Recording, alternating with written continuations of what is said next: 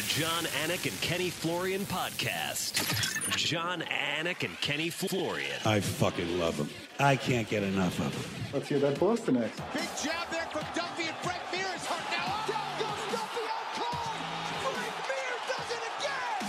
Rock'em sock'em robots here. Oh my goodness. Hyperbole. They're a couple of absolutely self-involved bullshit artists. Here are your hosts, John Anik and Kenny Florian.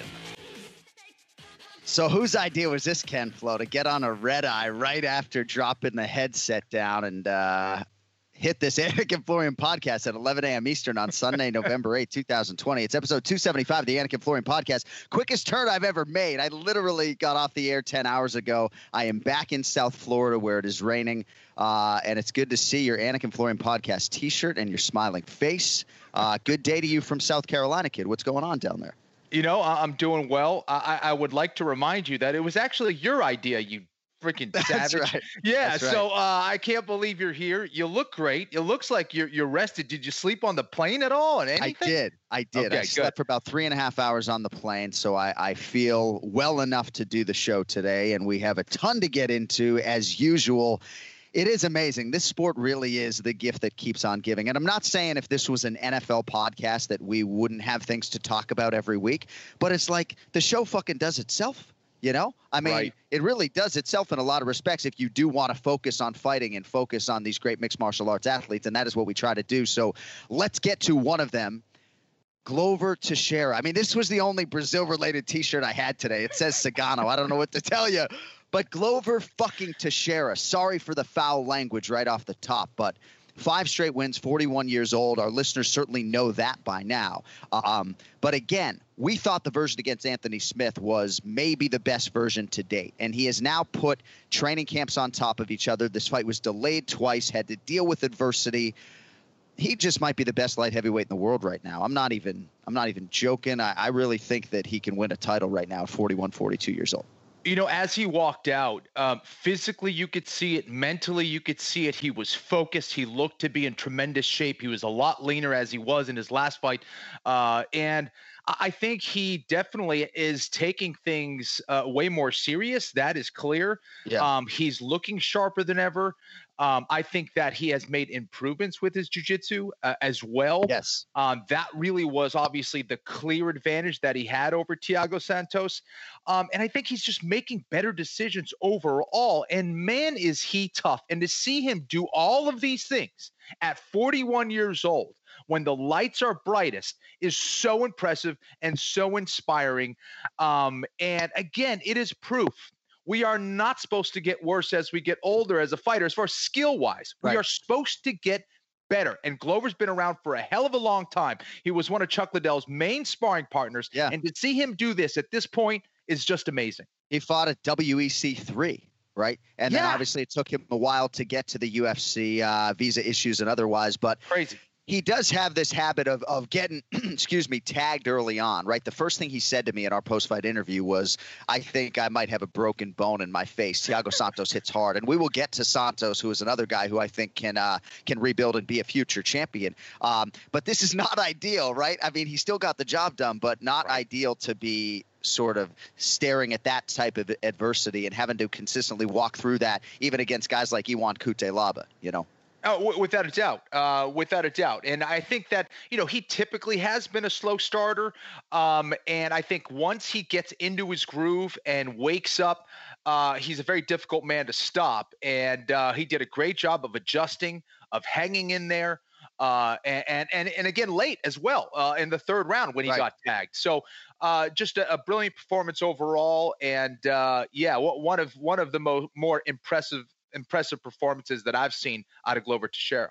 So for Thiago Santos, I thought at times he did well defensively. I'm certainly going to ask you and not give a bunch of my opinion here, but he did tell us in his fighter meeting that he used to hate jiu-jitsu, and he has elevated to Brazilian jiu-jitsu black belt now, you know, training in the gi pretty consistently and really has found a newfound love for it. But one of the first things they teach you is hip escapes, and he was certainly not trying to do that with any regularity. I mean, talk to me.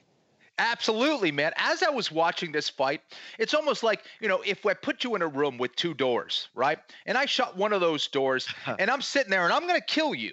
And you have the choice. You have the choice of either staying there right, and letting me kill you, or at least letting me stab you or whatever, or Right. you get the hell out of the door. There's another door over there, man. And he was not utilizing it. He did not get the hell out of there. He was literally just planting his back on the canvas and just basically signed this invisible agreement that said, I'm in my guard now. You took me down. I'm just going to stay here, I guess. He didn't hip escape. He didn't try to get an underhook and move himself positionally to elevate himself, get back to his knees. Right. I was just mystified by the whole thing. Now, he is coming off a terrible injury. I remember before I fought Sean Chirk, I really wasn't able to do a whole lot of wrestling because I had hurt my back, and I was off and on with my training camp and things like that. And I felt like that kind of suffered a little bit.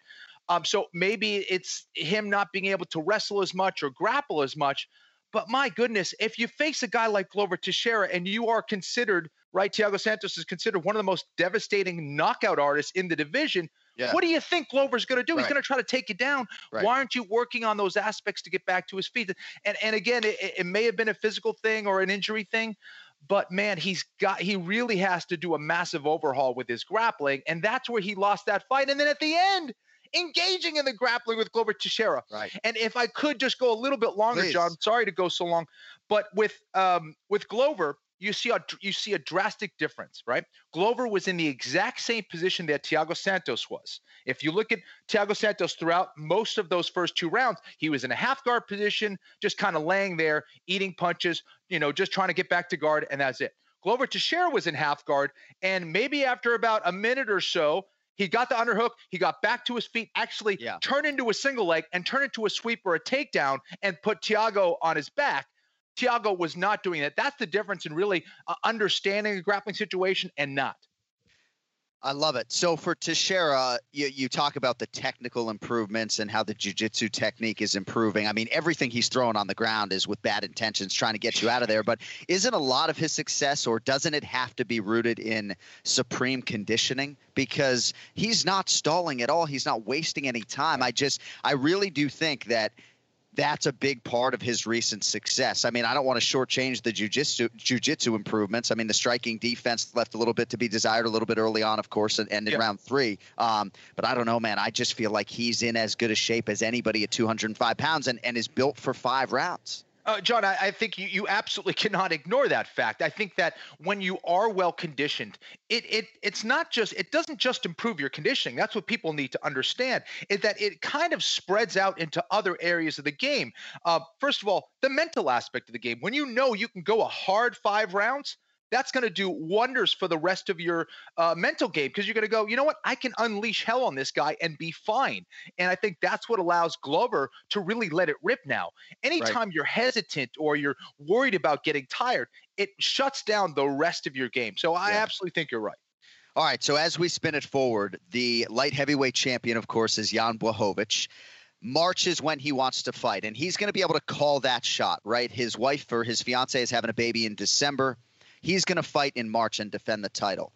If you read into what Blachowicz said on social media, he doesn't necessarily think that Adesanya wants to wait until March. He has kept a furious schedule, and there are some things going on. Adesanya is still in Las Vegas. I saw Brad Riddell in the gym, and he said he was going to be forced to not go home for another 5 weeks. So there's a lot of things going on with some of these city kickboxing guys, and I don't know if that applies to Adesanya or not, but I don't know if Izzy wants to wait, right? But Glover Teixeira certainly is the number 1 light heavyweight contender right now, having finished the previous number 1 contender, Thiago Santos. No denying Izzy if he wants that fight. Blachowicz, the second biggest fight he can get to John Jones, I think, is Adesanya. But certainly Glover Teixeira, in my mind, with 5 straight wins, and this one on the back end has done enough to have earned a title shot. I trust I'm not going to get a strong argument against from you on that. No, I'm not going to give you a counter argument to that. You look at Glover and just his whole history and everything he's done up to this point, and you combine that with his recent success, the guy is absolutely deserving of that. All right, so last time Glover Teixeira fought for the belt was 2014, April. We'll see if he gets the title fight, but I thought he asked for it in the post-fight interview in sort of a genuine, nice way, and went about it the right way, and Dana White said he's paying attention, so we shall see. All right, co-main event. Not in the fight of the year conversation necessarily, Ken Flo, but it's Andrei Arlovski, who has now won 3 of his last 4. He wins by unanimous decision over Tanner the Bulldozer Bozer. And I'm not paid to judge. I'm paid to commentate. I'm certainly happy for Andre. I guess it depends what you prefer a lot of times, right? If it's volume or those big moments. I thought Arlovsky had more big moments, Ken Flo. But Tanner Boser, in my mind, missed an opportunity here. What'd you think of the co-main?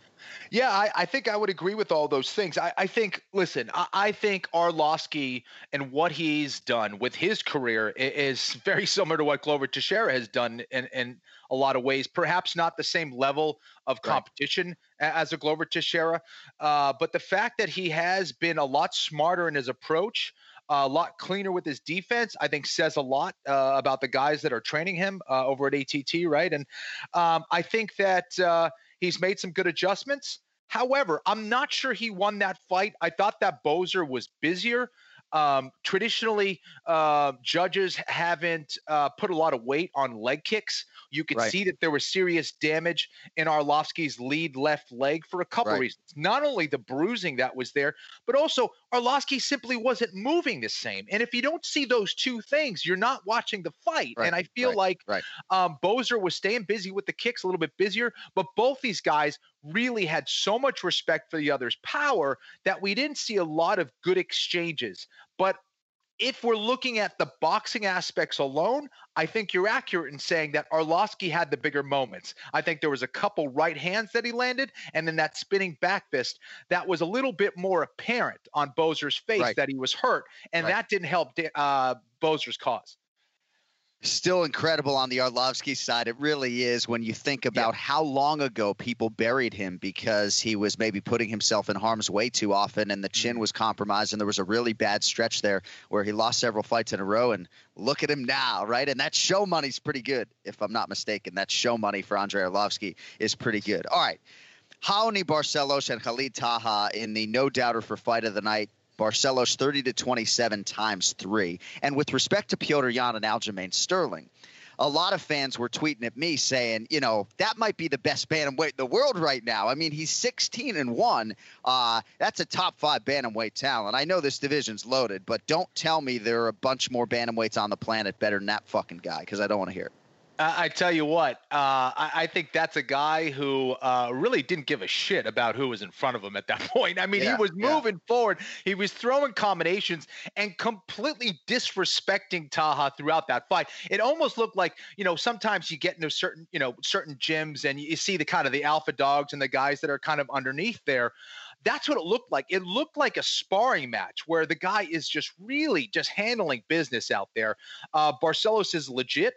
But we can't talk enough about the toughness of Taha.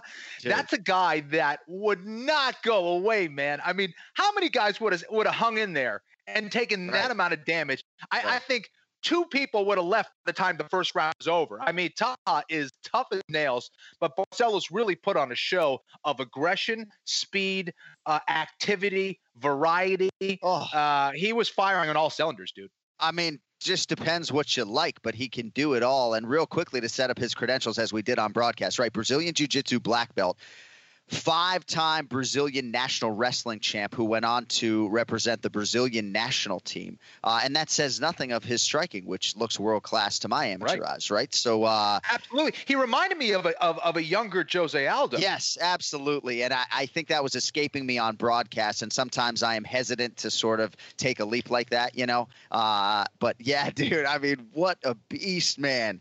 And I think he's certainly going to get that, you know, top 10 fight that he is looking for. Oftentimes it's just about keeping an active schedule, you know, for one reason or another. He hasn't been all that active this year. But an incredible performance for Barcelos. If you don't have anything else on him, I'll move on to a guy who has been nothing if not active, Giga Chikadze. How about these Georgians? Right? I mean, Merab and there's some bigger names that are escaping me right now, and Liana Jojua, but Giga Chikadze is 5-0 in the UFC, and this was a hard weight cut for him, Ken Flo. You know, he fought in October. He was thinking he was going to fight at 55, maybe against Drew Dober or a top 10 lightweight on short notice. Then he was hoping to maybe get a catchweight opportunity at 50, but had to cut to 45 to make this fight happen. Say what you want about the opposition here, Jamie Simmons, right? But Chikadze comes in right on the number 145. He felt like kind of had 10 minutes to get a finish. Otherwise, he was going to gas, and he needed 3 minutes and 51 seconds.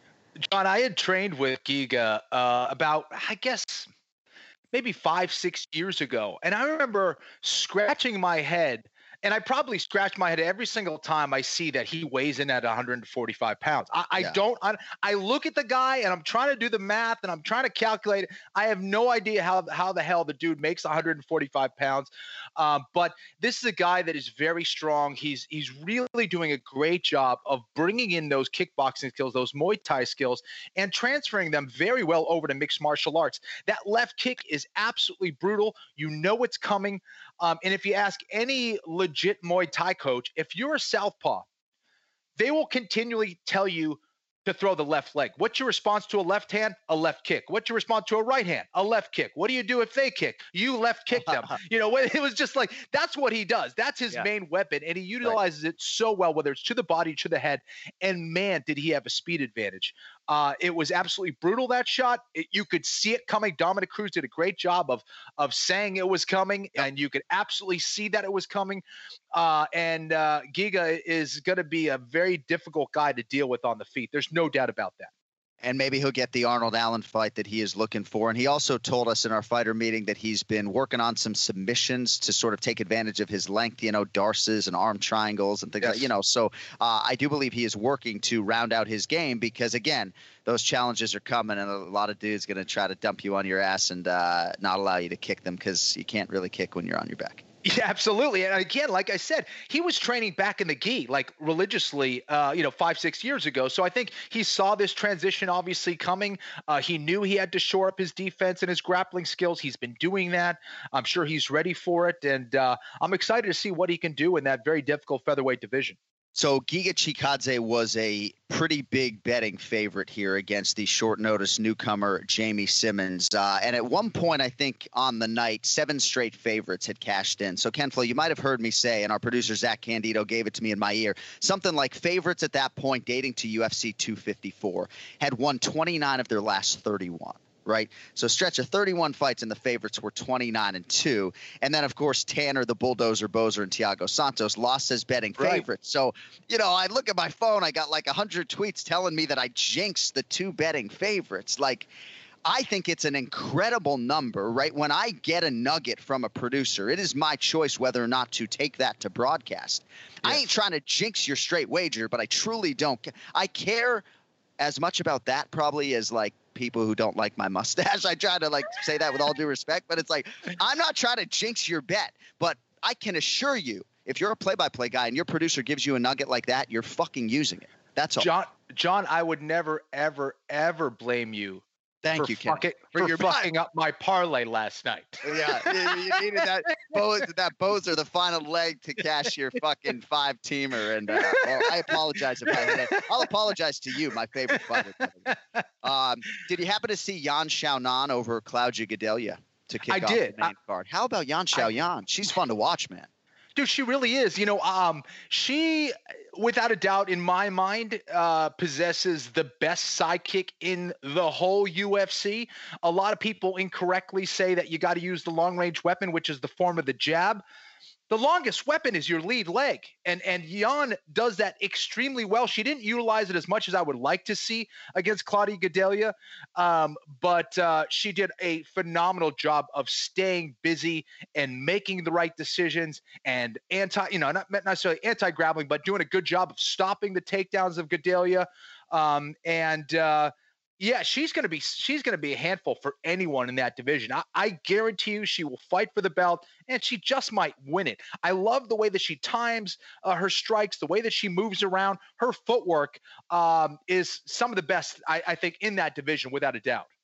It's really incredible to think about her getting into a title fight against Zhang Wei Li, China versus China for the strawweight championship. And certainly she's not there yet.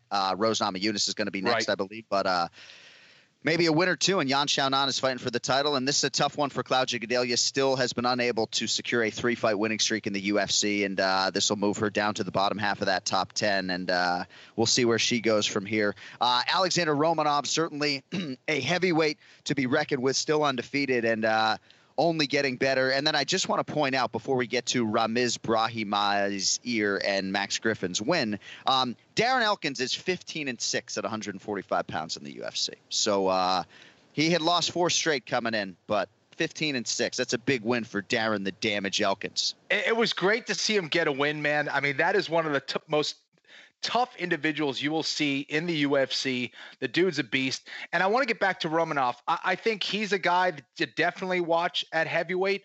I don't know if you guys must have seen him warming up backstage. Dude doing like one-handed cartwheels and shit. And like, it's just like, that's a heavyweight, guys. Like, it's Kung Fu Panda right there. It was crazy. Do not be fooled by the chub. And I could say that because I got a little chub around my stomach right now. But, man, he is athletic. He can move. Watch out for that dude. And he loves to punch people in the face. Right, and I don't know if he was 275, 280 when he went in there, but he does cut weight, or so it would appear. And I do think maybe you'll see him lean out. You see a lot of guys who come into the UFC, particularly heavyweights. I remember Jairzinho Rozenstruik when he signed. He said, when I signed with the UFC, the only thing that changed, started doing 3 a days instead of 2 a days, you know. So maybe for Romanov, that's something that's in his future. But yeah, man, what an athlete. And I don't know, man. I think he could be a real problem and ascend pretty quickly. I mean, look how quickly it happened for Tanner Boser getting in a co-main event. So Alexander Romanov, for my money, is the real deal. All right, so nice win for Max Griffin, and that should be the story. And we congratulate Max Payne Griffin, who's a really good dude. But the story is that Ramiz Brahimaj had to go get his ear reattached to his head. Yeah. I mean, what do you have for me on that? It was bad, dude. Well, here's the thing, anytime your ear is swollen, it's kind of like wearing these cans on our ears. It sticks out of our head, so it becomes a bigger target, and that means that object can rip off of our head way easier. I think this is the second type of injury we've seen in the last month or something like that. So any of these fighters, as you're training, you can cause this trauma, and forgive me if you guys know what cauliflower ear is, but as you get these hematomas, right, you're going to get the swelling on the inside of the ear. Sometimes it's already hardened, right, and it's fine, but sometimes you get these fresh wounds where this blood is hanging out, this blood is just staying there, and it can rip open just due to the pressure on the skin from that blood and that hematoma. So yeah, that was hard to watch. It was brutal, and this is a guy who's coming off a nasty eye surgery as well. So yeah, that was hard to see, and he was obviously taking some damage in that fight. But yeah, that was a nasty one, man. Yeah, tough for Brahimaj. Really good kid, and I think he'll be back strong. And he's got Saif Saud in his corner, one of my dear friends. So I think he'll be back strong. But yeah, he had that tumor removed behind his left eye, and initially was to make his UFC debut like 501 days ago. Then he was to fight in June, and his opponent tested positive for COVID, so he had to drive back from, or it was, I don't know. He ended up driving back from Vegas to Dallas, didn't get that fight, and then this one goes down like this, and does not make me want to sign up for jiu-jitsu again. I'll tell you that. And he took 2 shots to the nuts as well. So it's like, right. Come on, give the guy a break, will you? So like, when do you get to grapple again? Like after they stitch that up? Seriously, I mean, it's gonna be a little while. I think the good news is that in some ways it's good in that they could drain all the blood and all the swelling out of there. Nice. But yeah, that's nice. Right. But I think with that ear being stitched up like it is, I think it's gonna be at least a solid month or so where he can do any kind of contact, because again, that ear is gonna be that much more vulnerable to ripping right back open. So he certainly can't do any grappling for at least a month, I would say. Right. Maybe some headgear. Well, we congratulate Max Griffin, and a great tidy 10-fight card. Outstanding. Y'all know 2020 has been a little nuts, but that does not mean you should disregard taking care of yours. Manscaped is on a mission to take care of your manhood with their below-the-waist grooming and hygiene products, and the mission has now gone international, folks. Manscaped has released their products, all of them, in the UK, Canada, and Australia. And as many of you know by now, Manscaped has changed the way I go about my hygiene, no longer using that same trimmer on my face and my head as I use down there, because I got the Lawnmower 3.0 waterproof technology on this lawnmower, by the way. And Manscaped has also now just released the Crop Care Kit as well, includes all sorts of products, including ball wipes. How about that, Ken Flo? You need some ball wipes? Manscaped has them. Always got to be prepared. Foot deodorant, body wash in that bundle as well. And all these formulations are all vegan, cruelty-free, dye-free, sulfate-free, and paraben-free. So you know you are in good hands. And if you're not there yet, now is the time to get in on the Manscaped craze. Get 20% off and free shipping at manscaped.com/AF. Manscaped.com/AF. No promo code required. Just go to manscaped.com/AF for 20% off and free shipping. Manscaped.com/AF. All right. It's the main event challenge. Anik. The time is most definitely now. Florian. I finish fights. I'm going to do everything possible to win. The main event challenge. The John Anik and Kenny Florian podcast. All right, we now welcome in the Duck, Ian Parker. 136-133 was the lead for Team Anik going into UFC Fight Night. I almost butchered my own fucking last name. It's been a long morning. Big night for the Duck, courtesy of that Glover Teixeira submission win. A lot of sharps out there like Glover Teixeira in that plus 200 range. And in our scoring system, Ian, plus 200 and plus 299 are the same. So we'll talk off the air about how maybe we need to fix that in the future. But we will take it. A 5-1 week and now a lead of 141-134 for Team Anik. I also want to publicly thank our new intern, Casey Williams, compiling all the numbers for me. Favorites versus underdogs. Sent the detailed document to me and Cody right after the event. So Casey Williams, we appreciate you. And 4 picks today. We're going to have Kenfo lead on the main event only. But we got a lead here, Ian, and this is pretty exciting. Glover Teixeira is a beast. You had to be pretty impressed with that performance, I would think. Yeah, you know what? I think that thanks for that quack sound, Cody. Appreciate it. Yeah, you know what? This was the time to take a shot on him. You know, with Santos being out for as long as he was, but man, he still carries that power, and one punch could change everything. It happened twice. I thought it was interesting in the first round when he dropped Glover. There was a lot of shots to the back of the head, and I was really worried that was going to finish it. Glover was smart, didn't even try to stand up, just tried to get it down. And then the third round when he got dropped, I was happy he didn't try to get onto that single because Santos was giving it everything he got to throw those hammer's fists to the temple and try to end it. Stayed in his guard, got the sweep, got on top, and Santos was done at that point. Tank was empty, and man, the ageless wonder, Glover Teixeira. And you know what? Good for him. He's the nicest guy ever. He deserves this. Give him the title shot.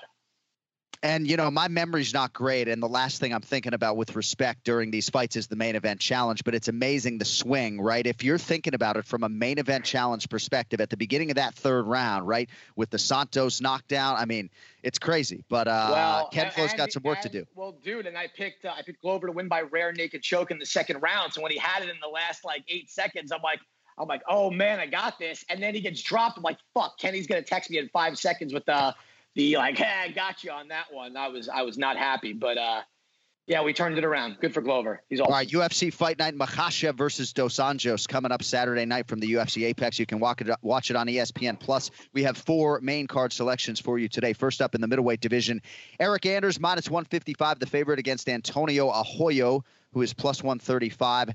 So Arroyo was to face Andreas Michailidis, but in steps Anders on short notice. He's been a real go-to guy for the UFC in that regard. And he has won 2 of 3, Ian, but coming in here off a loss to Chris Jotko in May. You like Arroyo or Anders here at 185 pounds, kid? Interesting fight for both men at this point in their career. I think this is a better matchup for Anders, as he's going to have to use his athleticism to get this fight to the ground. And if he's on top, I really believe that he could grind out a victory here and finish it. Arroyo's got really nasty leg kicks, but he's kind of been taken down a little bit too easy. And Anders is a guy who can bully his way into that. His cardio concerns me, especially on short notice, as we saw in the Jocko fight. He has to get this fight to the ground without even being redundant. That's the way Anders wins, and that's what got him to the successful part of his career. So I don't love this pick, but I am going to go Anders. I'm just hoping Anders can make the walk. He was on my corner audio sheet, Ken Flo, to corner Ian Heinisch, I believe. And Heinisch obviously had a COVID-19 test, so who knows what's going to happen. But Kenny, Arroyo, first start of 2020 here. He is a slight underdog against Eric Anders. Your thoughts? You know, this is a tough one. Obviously, we don't have as much information on Arroyo, but I do think he's got the skills to get it done here against Anders. I think he's going to be better on the ground. I agree that Anders can cause some problems if he's able to get on top, but Anders to me doesn't strike me as this submission wizard or guy who's going to wow you positionally. And I do think that Arroyo, if he's able to land some good kicks, he could hurt Anders and maybe even finish it on the feet. So I'm going to take my chances with Arroyo here. All right, next up, also in the middleweight division, Julian Marquez. If my research is right, he's back for the first time since July of 2018 and returns as a whopping -275 favorite against Saperbeg Safarov, who is +235. You got Marquez 1-1 in the UFC. Safarov got arm triangled by Rodolfo Vieira earlier this year. Ken Flo actually is not going to lead on this one, so we'll go to Ian. Marquez, Safarov. Is this price wider than you'd expect, or am I off on that? No, it's way wider than I expect. I thought it was going to be Marquez, going to be -145. It doesn't mean I'm going to go the other way here because in the main event challenge, that's where the favorite kind of plays into your favor a little bit. This is a hard one for me because I don't think Marquez he hasn't hit his ceiling yet. I think he's got a lot of potential in a guy who's very athletic.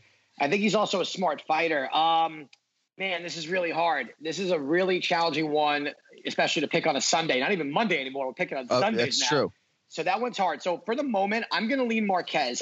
Like I said, on a betting standpoint, I don't like the -275.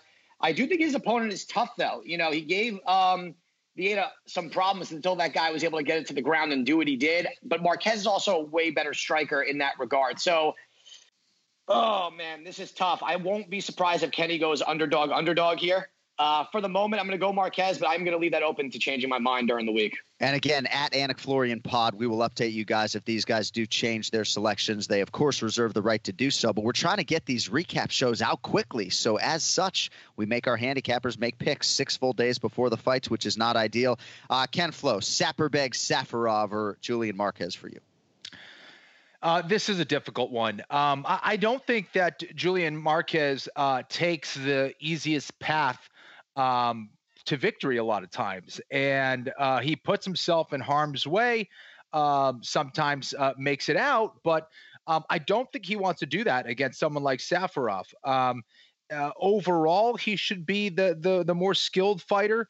And we've seen Safarov struggle against guys who are good with submissions. I don't think Marquez is necessarily that guy. Right. So I'm kind of torn on this one as well.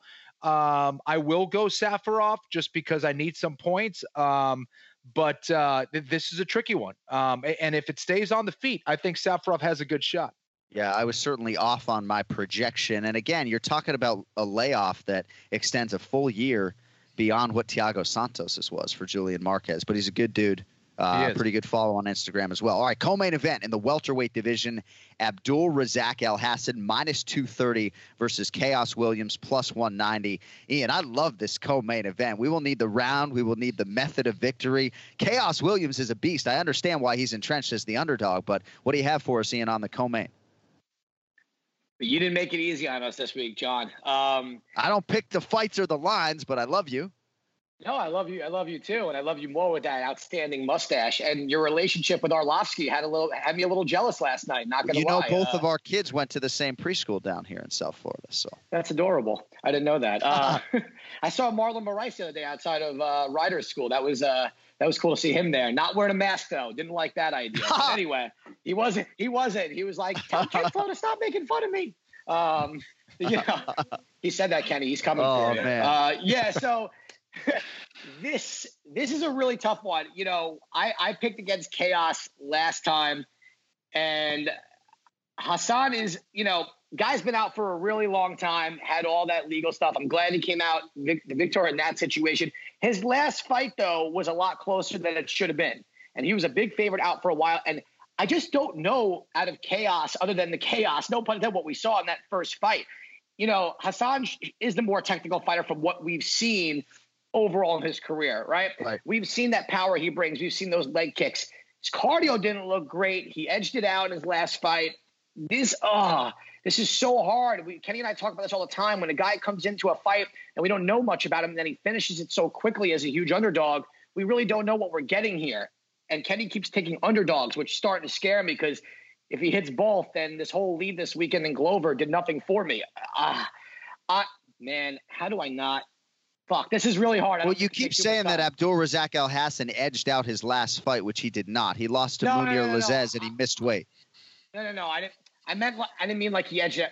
I shouldn't have said it that way. I'm saying like to me, it didn't feel as the favorite what he was. He performed to that level, is what I'm saying. It took him a little bit of time. That's what I meant. I think he weighed 174 pounds, if I'm not mistaken, as well. Yes, you are correct. That's why I'm having so much trouble here. You know what? Fuck it. I'm going to take Chaos Williams. All right, I'm going to go. I'm not trying to like sway you. I'm just trying to. No. For the moment, I am going to do it because, again, Hassan was out for a while, missed weight that last fight. He did not show us that he was that huge favorite. And Chaos showed a lot. And this is the type of fight where we're going to see some chaos here. Give me Chaos. Man, I'm going to say round 2 knockout. All right, Chaos Williams, round 2 knockout. 10-1 for Chaos Williams, Kenny. 7 straight wins. That included his UFC debut in February when he blasted out Alex Morono. So Abdulrazak Alhassan, 10-2. The Fight Island loss in July was against Munir Lazez. Certainly, Abdulrazak Alhassan has the longer UFC body of work and clearly is getting some respect here from the odds makers. I also think Ken Flo, given that Fight Island experience, having been there and talked to him, missing weight and being on the wrong end of that fight, I think that you, in theory, would get a pretty motivated, good training camp. I'm not saying it produces the desired result, but I think at the very least he's going to make weight. What do you think about the co-main event coming up Saturday? Well, he better. And I think we'll find out just how motivated he is based on this fight. I do think he's got a very dangerous opponent in Chaos Williams. But I think if things get crazy, if things get chaotic, no I knew that was coming. Yeah. Can't resist. I think Alhassan will have the advantage, actually. I think he's the more powerful guy. And I think Chaos gets a little too wild for my liking. And if you're trading in there, I want the punch that's going to land in a straight line as opposed to the wild hook. So I will go with Alhassan here. I think that he should come off that last fight a little bit more humble, but more focused, and also utilizing more variety as opposed to just trying to knock him out, first minute of the fight. Right. I think that he also probably learned a whole lot about pacing himself and how to work and be effective in the clinch. All right, Abdulrazak Alhassan, do you have him getting a finish here? You got a round? I'm actually going to go with round 1 knockout. All right, so as we get to the main event, which Ken Flo will lead, this is the first time since you guys started making picks against each other on a mostly week-to-week basis that you have disagreed on the first 3, which is very exciting for me and the intern Casey Williams. We like discord. We like disagreement. All right, main event, Islam Makhachev, -525. Rafael dos Anjos, +415. We'll need the round, the method of victory, all that stuff. RDA back at 155 pounds, Ken Flo. This is where he won the belt in 2015. 8 fights at welterweight, moving back down. Not an easy weight cut for him. 30th UFC appearance overall, and he's taken on a big favorite in the 18-1 Islam Makhachev. Who wins the main event, Flo, and how do they get it done? I'm a big fan of RDA. I think he is one of the nicest guys in the sport. I think he is extremely skillful and very dangerous everywhere.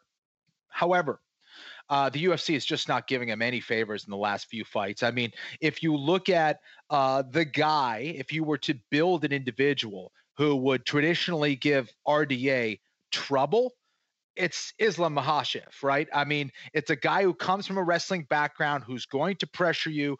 And the unfortunate thing for RDA is this guy Makhachev can also strike very well. And he's also going to be buoyed and motivated by the loss of Khabib's father, who was a huge mentor for him, who kind of acted as a father for him as well. So getting ready for that camp and getting Khabib ready for his last camp, you don't think he's going to be ready and sharp and ready to rock? My goodness, what a tough fight there for RDA. Yeah. I like Makhachev here.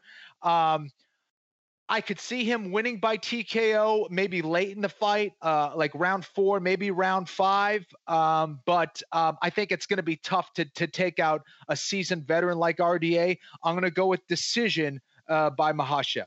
All right, Ken Flo likes Islam Makhachev by decision, and it stands to reason that without the presence of Khabib Nurmagomedov, that Islam Makhachev certainly would have already fought in a UFC main event, and who knows, without the Adriano Martins slip-up early in his career, could be a champion right now. Most people fancy him a future champion, Ian. Obviously, he has the respect of the betting public, at least so far, and the odds makers. What do you think about the price on Makhachev, and do you think he will dispose of Rafael dos Anjos? Before I get into that, I want to give Kenny kudos on that last advice towards Hassan for what he should do moving forward in his career. If these fighters should watch this show sometimes, not even for like the entertainment, but sometimes when Kenny really gives people a blueprint how to bounce back in their career off a loss. So, dude, no, not to blow smoke up your ass because I love you, but that was so well said. How to come back off someone missing weight, coming off a loss, off a long layoff. That's literally perfect. Although I still hope I win and you lose. But otherwise, that was as spot on as it gets. Listen, in regards to this fight with Islam versus RDA, yeah, again, Kenny's right. RDA gets no favors from the UFC. Once he won that belt and dropped it, like, you know what, kid, you had your time in the shine. Now we're going to just use that name as a top-tier gatekeeper in both divisions. We know you're going to come out swinging. You're going to fight hard. And if you win, awesome. We love you. If you lose, awesome. We love you. We're not going to make it easy for you. Islam is a guy that has sky's the limit. He will be a future champion. He is so well-rounded. It's funny, we talk about his wrestling, but we see this elite striker as well. So complete, so well-rounded. And RDA is a very well-rounded fighter too, but on the decline while Islam is on, obviously, heading towards the sky in a good way. More motivation for him is not even necessary. You know, this is just a good name to get on his resume with a very strong win. I'm not in a rush to push him towards a championship fight just yet, even off this win. I want to see him be built up the right way. And again, we talk about this with high-level prospects. Get past RDA. Don't look too far ahead, you know? But then the next step up and get the finish. You know, we see these guys come in and all of a sudden they fight someone like an RDA and they squeak out a decision, but an ugly one. And then it kind of, you think about it. I hate to bring up Tanner Bozer. We were so big on him and what he did last night, even though Kenny and I both agree we thought he won, that wasn't the guy that we were saying is going to fight for a title anytime soon. Just no way. And that's okay also. It's early in his career, but these are the type of things that we talk about. You get that new name on the resume and you fall short, whether it's a boring win or a controversial loss. So in that regard, I think Islam is going to win. I'm going to go TKO round 4. I do think the pressure, RDA does not do well with that. He doesn't do well when a guy pushes him and bullies him against the cage. And I love how Islam comes off that cage, show off the clinch with those elbows and kicks. So I like this kid a lot. I think he's going to win. All right, both guys like the chalky selection, Islam Makhachev in that minus 500 range to get it done in the main event against Rafael dos Anjos. You can see it on ESPN+. If you want more content from Ian Parker, God love you, at Ian Parker MMA on social media. Big one next week on pay-per-view, UFC 255, my friend. We will talk to you then. Thank you so much. You got it, guys. Appreciate it. All right. The main card comes your way earlier than it did last week, 7 p.m. Eastern Standard Time on Saturday night. All right, one thing left to do. Actually, a couple orders of business. I think you might like the pronunciation of the week, but pick to click time. Let's go. Time now for the pick to click. The pick to click. All I have to do is bet on the winner, and I'll never lose. The John Anik and Kenny Florian podcast. All right, NFL picks for me and Cody Merrow coming up in a minute. But first, I want to do a pronunciation of the week because, Ken Flo, I've been at this for 9 years with the UFC, and certainly I was diving into pronunciation guides at ESPN in Bristol, Connecticut prior. But this name of this individual who is fighting in the main event on Dana White's Contender Series this Tuesday night, singularly, is the hardest name that I have had to pronounce. So I have now pronounced it about 100 times. I filled in on Dana White's Contender Series last Tuesday in a pinch, or last Wednesday. So I had to say this name looking ahead. So I now know how to say this name. But I want our listeners to hear this file, and I certainly want to hear how our executive producer – what's your middle name, Cody, by the way? Alexander. I want to hear how Cody Alexander Merrow pronounces this Polish fighter's name. So have at it, Cody. Well, Boston shout out there. My initials are Cam on purpose for Cam Neely. So. That's right. That's right. Oh, yeah. Right. Yeah. I thought you were going to go Cam Newton going Cam Neely. You're fucking legend. Get out of here. So I thought this was a typo when John sent this to me. This is a ridiculous name. Just wait, Flo. Just wait. You're the language guy, Kenny. Just fucking wait. Oh, God. I know it was Polish, so I think it's Mariusz Szajeszkiewicz. Mariusz, the Iron Pole, Książkiewicz. Mariusz, The Iron Pole. Książkiewicz. So it sounded a little bit quieter than I think our audio level, but it is Mariusz Książkiewicz, right? I mean, Ken Flo, can you say that? No, I can't. I don't know how you call a fight with, a nice jab by Książkiewicz, right? And Polish fighters, Joanna Jędrzejczyk, right? We do her name as well as we can. But a lot of Polish fighters will say, with respect, you English-speaking Americans can't pronounce Polish names. Like, you physically, your mouth cannot properly do the syllables. I've said this 100 times. It still don't sound good. Well, and here's the thing, though. I take this seriously. I went and I looked at where he was from. I looked at all of the information. He's from Canada, so how am I supposed to say a Canadian Polish guy's name that looks like that? I just wanted to add A to the end of it, and I was like, that's going to be it. What are you talking about? Can you play that file again and maybe a little louder if possible? Is that an option? Yeah, I got it. I got to hear it again. Mariusz. The Iron Pole. Książkiewicz. Książkiewicz. Mariusz. The Iron Pole. Książkiewicz. Książkiewicz. Wow. I mean, you're not going to keep calling him the Iron Pole. I guess you could do Mariusz. I think a lot of our analysts, when they can't do the surname, they'll just go first name. So I would probably go Mariusz. But with the double SH sound, Książkiewicz. What in the actual fuck? I hope they don't call me to do Dana White's Contender Series next week. All right, NFL picks. I had the Buffalo Bills as one of my picks last week, laying 3.5. They won by 3. So I went 1-1 on the week. I'm 5-4. Cody Merrow suffered a couple bad beats. I'm not going to lie to you folks, but you're 2-6-1. You've got some serious work to do. Time is running out. Week 9 is upon us, Cody Merrow. Who do you have on the gridiron this Sunday? Well, so I have something to prove on this Sunday, and so do the Ravens coming into Indianapolis. They're 3-0 when they go on the road, and I was honestly shocked to see that they were -1. So, John, I got to go with the value here. I think they pull it off today. Ravens -1, but some books have it as an underdog. They're 7-1 in their last 8 as underdogs. So give me the Ravens -1, and it really can't get much worse. So what does it even matter? No, you're right. Short price. You're just picking a winner. I know Phillip Rivers has had a good year, but I do think Lamar Jackson, big quarterback advantage for me with Baltimore. But I don't know. I could see Indianapolis winning that game, so I'll probably lay off. But I understand why you like Baltimore. I'm taking the Jacksonville Jaguars. I don't know who's playing quarterback today. It's not Gardner Minshew. But I'm taking the Jags +7. You know why? Because Romeo Crennel's Houston Texans are coming in there, and the Houston Texans should not be favored by a touchdown against any National Football League outfit on the road. So Jaguars +7 for me. If you got the 7.5 earlier in the week, power fucking to you. All right, we got to get on out of here. I got to put in some time with my children. Thanks for everybody listening and chiming in on the podcast. Don't forget, remember the show with Bilal Muhammad and Jason Anik on the Anik Florian Podcast YouTube channel coming up this Thursday at 8:30 p.m. Eastern Standard Time. For my favorite fighter, I mean, was there any doubt? Kenny Florian, I'm John Anik. So long for now. Don't text and drive. Congratulations to the President-elect Joe Biden. Wear a mask if you think it helps. I certainly do. And we'll talk to you next Monday. Until then, yo fucking later.